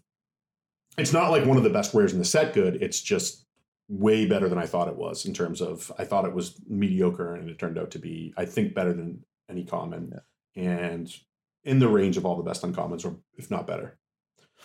I need more reps with the card to really have a strong opinion. I always get it. Well, that's the other thing is I've been past it a lot, which is why I have a ton of experience. I probably had it in 6 decks by now because I got it pick 4, pack 1 constantly, which I think is definitely a mistake. Like someone down the line is making a mistake there. There's no way there's 2 or 3 cards in the pack better than this. All right. So moving on. Let's talk about Storm's Wrath. This is 2 red sorcery. Storm's Wrath deals 4 damage to each creature and each planeswalker. How do you guys feel about starting this in a format where, red doesn't have a lot of creatures that live through it and is fairly aggressive, and other, doesn't kill everything? Are we just slamming this because to Sweeper Unlimited, or are there some questions here? I don't like one of the problems I have with this card too is just the escape mechanic. You don't even necessarily like if you're trying to like bait them into playing it, they just put it as, they play 2 or 3 creatures into it, but one of them has escape, and then they just have cards in the graveyard to escape that creature into play. So you can't really. One of the good things about Wraths is you can kind of just run them out of cards, and it's a very easy way to run them out of threats and just kind of overwhelm them with the rest of your creatures. Whereas this doesn't necessarily do that as well, or Wraths in this format in general don't do that very well. I don't know. I haven't been in love with this card or anything, but I certainly have played it every time I've had it to see how it was, and it's been what I expected, kind of mediocre, and at times really, really good, and other times, you're ahead and it's just a dead card. So, Andrew, I think you were the one who wanted to talk about this card, right? Yeah, I've had mostly bad experiences with this card. Yeah, that's like I first picked it a couple times. I don't at this point I would not first pick it over like Erois's Blessing. I think that makes a ton of sense to me. Because do you feel similarly about Shadow the Sky, which is the White Wrath? No, I think Shadow the Sky is quite good. Although I haven't had it very much. But I still think that one is quite good because that one always works, and you can draft a white deck where that can be part of your strategy, where Storm's Wrath is just almost always the opposite of the strategy of your red deck. Yes. Yeah, I kind of agree. The way that Mike was talking about with Escape, like you can draft an Escape heavy red deck. You can. I mean, with the 3/1? Well, and your other color. Sure. Yeah, I mean, that's the other color is like the red-black deck. I could see that. When you're talking about red-black or red-green. The problem I have with this in red-black is the other, like, a lot of the times when you're looking at a color combination, the gold card will tell you what your like deck wants to kind of be doing, and one of that is just having stuff in play because your stuff turns into either the threat of activation of something like this Mogi, whatever it is, the 2/2 that sacrifice things. And this doesn't work well with that. Like you just want to kind of, you're not necessarily a hardcore sacrifice deck, but a lot of the times you have a little bit of a sub theme of that. And this takes that away kind of. So I don't know. It works more in the kind of deck that you were describing earlier, Sam, right? I mean, I'm still mostly of the camp that red black is like attrition first, secondary, but yeah, no, I mean, I think historically red black has just always been an attrition deck, and it's just gotten outclassed recently because the threats have outpaced removal. We have less annihilates and more stripe bears or whatever. Sure. Yeah, I think that in general I can get behind, first picking good removal spells over this. Yeah, it's just it's too unreliable.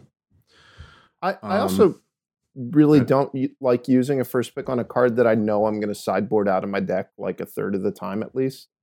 Yeah, even if it makes my deck, and that's like even if you pick this, you put it in your deck because you think it doesn't fight with the rest of your deck too much. Still, every time you go to your sideboard, you're going to be looking, is this a card I still want to leave in my deck? Is it actually good against my opponent's deck? And a lot of the time, it's not going to be. Yeah. Yeah. Very good point. All right. Let's move on to Thassa's Oracle. This is another one with some... this is certainly an unusual and unique card with a lot of text. So this is... blue for a 1/3. When Thassa's Oracle enters the battlefield, look at the top X cards of your library. When X is your devotion, where X is your devotion to blue, put one of them on top and the rest on the bottom in a random order. If X is greater than or equal to the number of cards in your library, you win the game. I have only had this once maybe, and I don't think I ever drew it, or if I did, it was. I mean, its floor is like an Omen Speaker that's blue, right? Yeah, I mean, unless they kill it in response, but then they're killing your 1/3. Yeah, it also can't do like both on top. I did draw this once. I cast it once, and I cast it for like 4 or 5 in the middle of the game, and I thought it was. Did you click on a card that you wanted to then click to put on the bottom? And yes, because it's Moto, I thought you wanted to. Yeah. Yes. The Moto templating on this card is currently pretty weird. Where if you're used to scry and you're used to just like, okay, I'll click this to the bottom, this to the bottom, this to the top. If you the first time you click on a card, that card is on top. Yes. But yeah, this is a much better Omen Speaker in that it's gonna like later in the game. Like I said, I got to look at 5 cards and put one on top.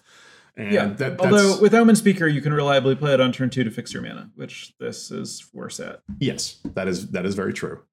It still can happen though, right. Where you're blue red, and I mean I've had quite a few like blue red, blue black decks that are more heavy blue, just because there's a lot of card draw and I'm just splashing for removal and maybe 1 or 2 threats or whatever. Yeah, so sure. I'm 10-7 a lot in favor of blue when I'm drafting blue. So help you find that other color, but like it's I think just a slightly better Omen Speaker. You should just always play it in your blue decks. I think. Sure. Assuming you have enough sources, like I'd probably want nine sources minimum. Anytime you have 9 sources, I would probably play it. So you're evaluating just the front side. That is, yeah. I'm evaluating the kind of the floor as a win condition. I think that is real too. A lot of, like I said when we were arguing about Idyllic Tutor, some of my blue decks just don't have ways to win because the blue win conditions are so bad. There's like Watcher for Tomorrow, I think is like the common way to close a game. Benthic Giant and stuff like that. But you're very good at drawing cards and getting through your deck. I don't know. I haven't played a deck that is like dedicated self-mill, tries to find this or like, bring it back with Omen of the Dead or whatever and win with it or whatever. But I think it's very realistic to just draw through your deck and have this as like an alternate way to win. Andrew, what are your thoughts on this card?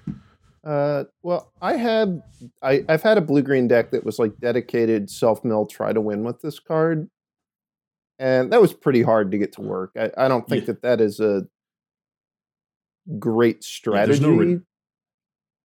There's no redundancy, and there's not a lot of ways to get it. Well, I think the problem there might be that you were blue-green. I think that like if you're going to try to do it, you really want to be blue-black.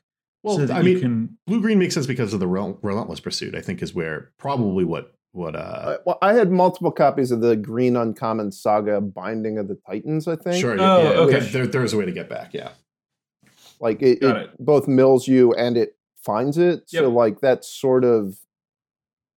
was a plan, but I don't think that the way this format works, you really you can't just spend all your mana turn after turn milling your deck trying to find this thing and getting to 0 cards. Like that takes a lot of commitment. Yeah. Which I don't think is a great plan. The other thing I was going to say is you're not a firm believer in the Thassa's Oracle and then the mill yourself for 4 with Escape and just turbo decking yourself that way. I've never tried that. That sounds like it would be pretty bad. It's very expensive. And also you have to every time to cast it. It's not finding the Thassa's Oracle. Right. You have to like pair it with Black to have Omen of the Dead or something like that. Yeah. The other thing I was going to say about this is you guys described it as just a better Omen Speaker, which is not, I mean, that's a really low bar to me. Like Omen Speaker is not a card I would always put in a limited deck, I don't think. Definitely agree. It's okay. That's just its floor though, right? Is Omen Speaker. Its ceiling it's like this unique win condition, while also being a defensive creature. I mean, this is not a card I'm going to like first pick or anything, but if it falls into my lap, I'm more willing to draft a more dedicated control deck. With this as kind of like, one less win condition I'll need to pick up to try to close the game out. One less stupid creature that they can probably find a reward or whatever. Yeah, it's true that the win the game text on it it's not irrelevant. It actually matters. Yeah. You should not ignore that when you're evaluating the card. You're saying like it comes up in games, but you don't think you should draft it particularly differently based on it? No, I guess I'm saying you need to, like, when you see this card, whatever point you see it in the draft, you need to evaluate, like, is my deck actually facilitating trying to win through this, or is this just going to be something that's going to happen only in a really long game? And then evaluate the card based on that. Like the blue-green deck I was describing, I think I first picked it in the 3rd pack because I already had a ton of self-mill, and I was like, my deck can actively try to win the game in this way. Right. So I take it I'm the only one of us who's going to take it first pick, first pack. Yeah. I'm not going to do that. Yeah. I'd rather take a card at random. I think there's been packs that I've opened that have been bad enough where I'd first pick this, but it's maybe one pack out of the. I think you're actually going to do better with a card at random on average. Oh, I think that's probably true. To specify, I would first pick it on Magic Online because I would have a lot more fun trying to draft around it and seeing if it works than starting with a card that I would start with in most drafts. I don't think that it is strategically correct to optimize your win percentage to first pick this. Yeah. But I will tell you that, if right after this call I fire up a draft and I open Thassa's Oracle, I'm certainly clicking on it. Okay. Fair. If I have Thassa already, I'm going to take it over cards that I think it's better than they are just to try. But yeah. I've opened too many Thassas now. I'm not going to open any more. Law of averages and everything. All right. Let's move on to Treacherous Blessing. Okay. 2 and a black enchantment. When Treacherous Blessing enters the battlefield, draw 3 cards. Whenever you cast a spell, you lose 1 life. When Treacherous Blessing becomes the target of a spell or ability, sacrifice it. Have either of you played this? Yes, I played it in black-red, where I had ways to sacrifice it. In general, the red sacrifice outlets can sacrifice enchantments. The black ones can't. So specifically, you're going to have to be black-red a lot of the times to get a free way to get rid of this. Outside of that, I don't really think I want to ever start it in my deck. There may be some matchups against like Sam's Thassa's Oracle's decks where I'd put this in my deck because Sam's not trying to deal me damage.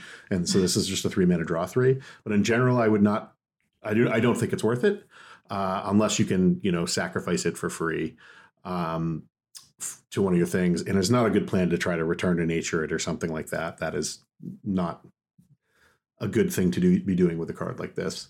So yeah, I think it's kind of a black, red, gold card in my opinion. And yeah, that's where I am. I've evaluated this as a black, red, gold card that only works in some black, red decks. And so I have not been willing to take it until I already have some ways to sacrifice it.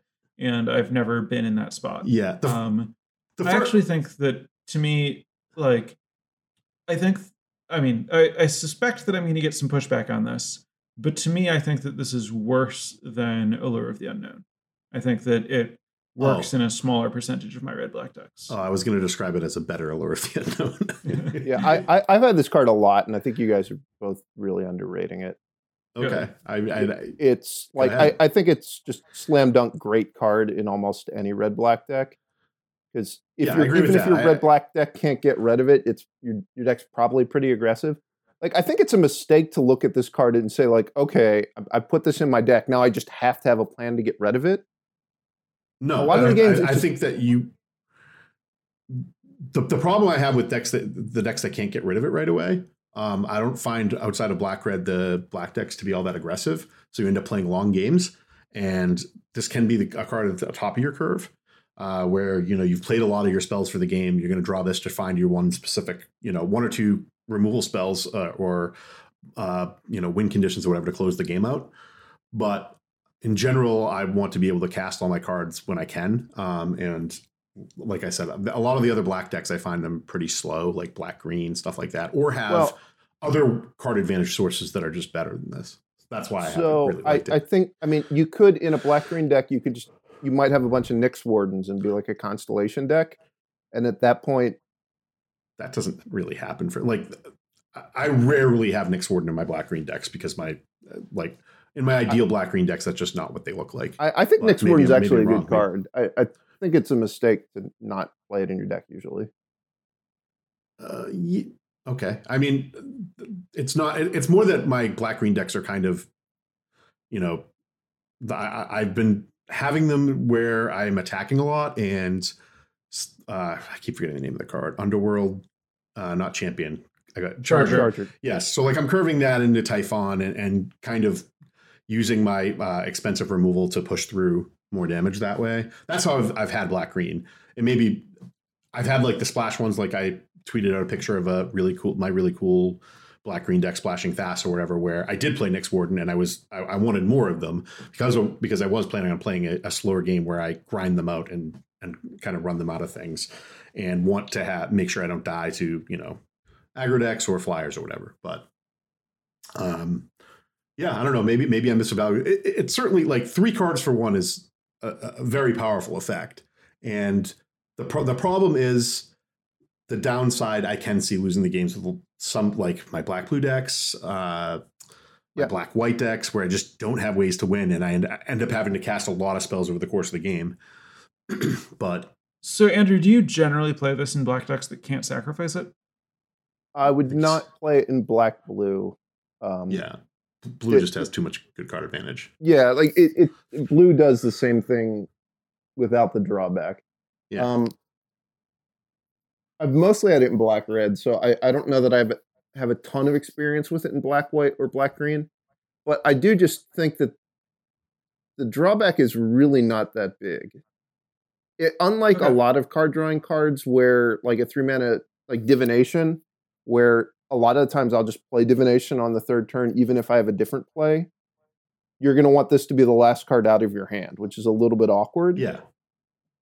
Yeah, that's what a top end type spell. Yeah, but I think that in a lot of other decks, if you compare it to Funeral Rites, you have to really want the mill part of Funeral Rites for this card to actually be worse than Funeral Rites. Okay, I do think that I often really want the mill part of Funeral Rites. Yeah, me too. And black in general, there's just so many good escape cards that you want to fuel. Yeah, I mean, like, to me, in most of my black decks, putting 3 cards in the graveyard is remarkably close to drawing a card. Between the fact that I find an escape card I didn't previously have and the fact that it's enough cards to get an extra cast of an escape card. And so given that Treacherous Blessing itself doesn't go to the graveyard, whereas Funeral Rites does, I kind of think of Funeral Rites as giving you as many cards as Treacherous Blessing. And yes, it costs 2 life and Treacherous Blessing costs life, but I think that, if you're using these cards that you drew, then the Treacherous Blessing is going to make you lose more life than the Funeral Rites. And if we're saying, the floor here is it's comparable to Funeral Rites, like Funeral Rites is already not a card that I always play as many copies as I can get of. Yeah, like this is a card that it's, I think, comparable to Funeral Rites, except if you're in red-black, then I think it's just much better. Yeah. I did want to say, Sam, how much of your draft experience is like 8-person normal draft versus team draft? A vast majority 8-person normal draft. Oh, because my impression is that Escape is not as dominant as you seem to be making it out to be. Interesting. Like, I think Escape's a good mechanic, but I don't think it's dominant. Yeah, I think that pretty much all of the creatures that have Escape on them, you're generally happy to have them in your deck. The only one that's maybe an exception to that is the green uncommon, which is a little bit situational. Like Escape, the cards are generally good, but I don't feel like there's a lot of games where it's just dominated by someone escaping an Underworld Charger on turn 6. Okay. Like I think a lot of the times a rare just completely outclasses that as a plan, or the game doesn't even last to the point where you get to do it, or your opponent has an exile removal. Like it's. I'm not saying those cards are bad. I'm just saying that I don't. You don't think a lot of the games end with someone escaping something, or like I don't think that that's what winds up mattering in a lot of the games. Sure, I think that there are a lot of decks that are very much trying to make the game about something else, and I think they succeed at that pretty often. I also just think that the decks that I've had that, like, I've had a lot of success with black-green decks that try to push the game to come down to Escape, and I feel like I can often make that happen. And also black-red decks. Yeah, black-red, if it's drafted as described, where you just have, you can answer a lot of the other problematic creatures, then Escape creatures, since they're bigger, especially, Underworld Charger or whatever, is a 5/5. If you can manage the rest of the stuff, then a 5/5 is pretty big. And green doesn't necessarily have all the answers that red does, and or whatever. So I could see the 5/5 being like, green already has access to a bunch of big creatures anyways. So, if your black-green deck's going to be Escape, like setting up to escape an Underworld Charger, you can just play a 5/5, and it's not, if they can't answer it, they're going to lose anyways. I basically, I kind of agree with Andrew said. Like, I think that there are specific escape cards, Pharika's Spawn or whatever, can kind of dictate a game. You can kind of just, especially in black-red, where you can just kind of kill everything except the one big creature, and then Pharika's Spawn will completely swing the game. But like, putting an Underworld Charger into play is rarely what's deciding my games too. So I guess I agree with what Andrew's saying. And the rares are exceptionally powerful in this set. Right.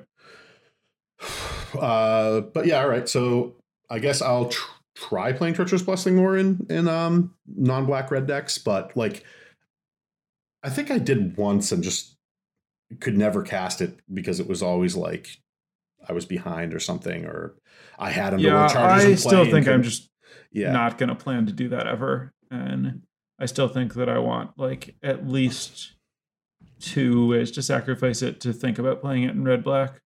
Do you guys remember playing with Demonic Pact and whatever the core set was that had that one? No. It was a mythic rare. I don't think I ever had it. It was Origins. Oh. Like, I thought that card was just busted, and I would always play with it, regardless of whether or not I had a way to get rid of it. That did a lot. You just try to win the game? Yeah. Yeah, I remember that card being very good. Wasn't that draw 4, though, or something? No, you drew 2 cards, and you drained 4 life, and then you made them discard 2 cards, and then you lost the game. Okay. Like, this is... Treacherous Blessing doesn't go in every black deck, for sure, but it is a ton of upfront power. Yeah. With a drawback that does put the game on a pace where you need to finish it. or you're going to lose. Yeah. It's not nearly as extreme as Demonic Pact, but I do think it's kind of the same thing where I'm frequently willing to just gamble on get the really powerful effect and like hope to win before the drawback matters. Sure. It is amusing to me that, I mean, I feel like I hear you, I understand how this card is better than I thought, but I still think that we just, completely disagree on like comparing this to Allure. Well, I just think there's a lot of sources of card advantage in this format, and that don't have drawbacks that have upside, like Relentless Pursuit or whatever in my black-green deck. Right. Lands are often something I want because I can get an extra card out of an escape thing. My problem with Relentless Pursuit has been that too often I've failed to get 2 cards off of it. Yeah, that is. I feel like you need a very high creature count to play that card. Yeah. Or to really care about the cards in the graveyard. Yes, I generally my black-green decks, my red-green decks don't play Relentless Pursuit. My black-green decks do because I have access to a lot more escape. But right. I just like in the colors that won it outside of black-red. I think this is, like I said, great in black-red. The other color combinations, I generally just have other better sources of card advantage. That said, I had like a white-black deck that I certainly would have wanted this card in. That did not care about. It was just kind of white-black control where I actually still would have probably played this. It was like a Heliod's Pilgrim package deck. And I was trying to just outgrind my opponent, but all I was left up was a couple of 1/2s. This would have been a good source of card advantage to really bury them. And I think I would have played it in that. But because I was like mad that I didn't take a Funeral Rites even just for a divination, a bad divination. But yeah. So, next card, Andrew said that he wanted to talk about Timurit Calls the Dead, or specifically that he felt that other people were a little higher on it than he is. This is 2 and a black for a saga. And the first 2 chapters of the saga are put the top 3 cards of your library into your graveyard. Then you may exile a creature or enchantment card from your graveyard. If you do, create a 2/2 black zombie creature token. And then the third chapter is you gain X life and scry X, where X is the number of zombies you control. There are not a lot of zombies in this set, so mostly it's if your zombies are still alive, you gain 2 scry 2. So, Andrew, do you want to explain where you think people are going wrong with this card? Yeah, let me just say that. So, a person who will remain nameless, named Reed Duke, told me he thought this card was basically History of Benalia. Are we removing Reed's name? No. What? Well, Reed Duke to me isn't nameless, but you said he'll remain nameless. I was wondering if we're somehow unnaming him. Yeah, I guess. Anyway, so you think that it's worse than History of Benalia, presumably because you think that vigilance matters and or you like pumping your creatures. Well, all of those things. Also, it's not as reliable. It's a much worse card than History of Benalia because if it's your first play on turn 3, you aren't even guaranteed to hit. Like you can whiff. That is, I've had this card a lot, and I haven't whiffed a lot. I whiffed probably like my 7th time casting it, and I was like, well, this is stupid. This is not what's supposed to happen. And then like on the second hit of that, the only card I hit was a Pharika's Spawn or whatever. And I'm like, well, I don't want to remove that. But I don't want to get nothing out of this thing either. I guess I get the Spawn eventually. But it's not as reliable. So this is another point in the favor you were saying about Relentless Pursuit. You need to like a high creature / enchantment count to play with this card. I certainly almost always play with it, but I don't think it's like a broken rare or anything. History of Benalia, the other thing was like the last chapter was game changing sometime, right? Let you put a huge attack in with your extra knights. This doesn't drain, it only gains life. And it also scries after you draw. So you have to wait another full turn for that, which is, can be, annoying when you're trying to like set something up.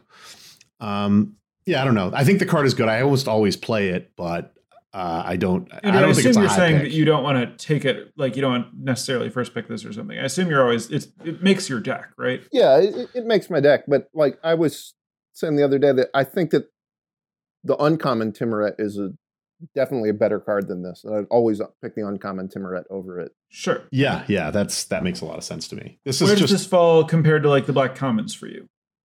I think at this point I would rather pick Final Death and Mire's Grasp over it, but yeah, I think so too. That I haven't completely made up my mind on about. So strategically comparable, do you prefer this or Venomous Hierophant? I think I prefer this.